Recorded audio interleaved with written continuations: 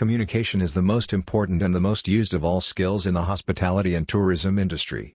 Managers spend the largest portion of their time in verbal or written communications with their employees or outside parties. Other staff member communicates among themselves, as well as their managers, frontline employees, suppliers, and so on, to give and receive the information they need to perform their jobs. Communication has been recognized as the means by which both in people and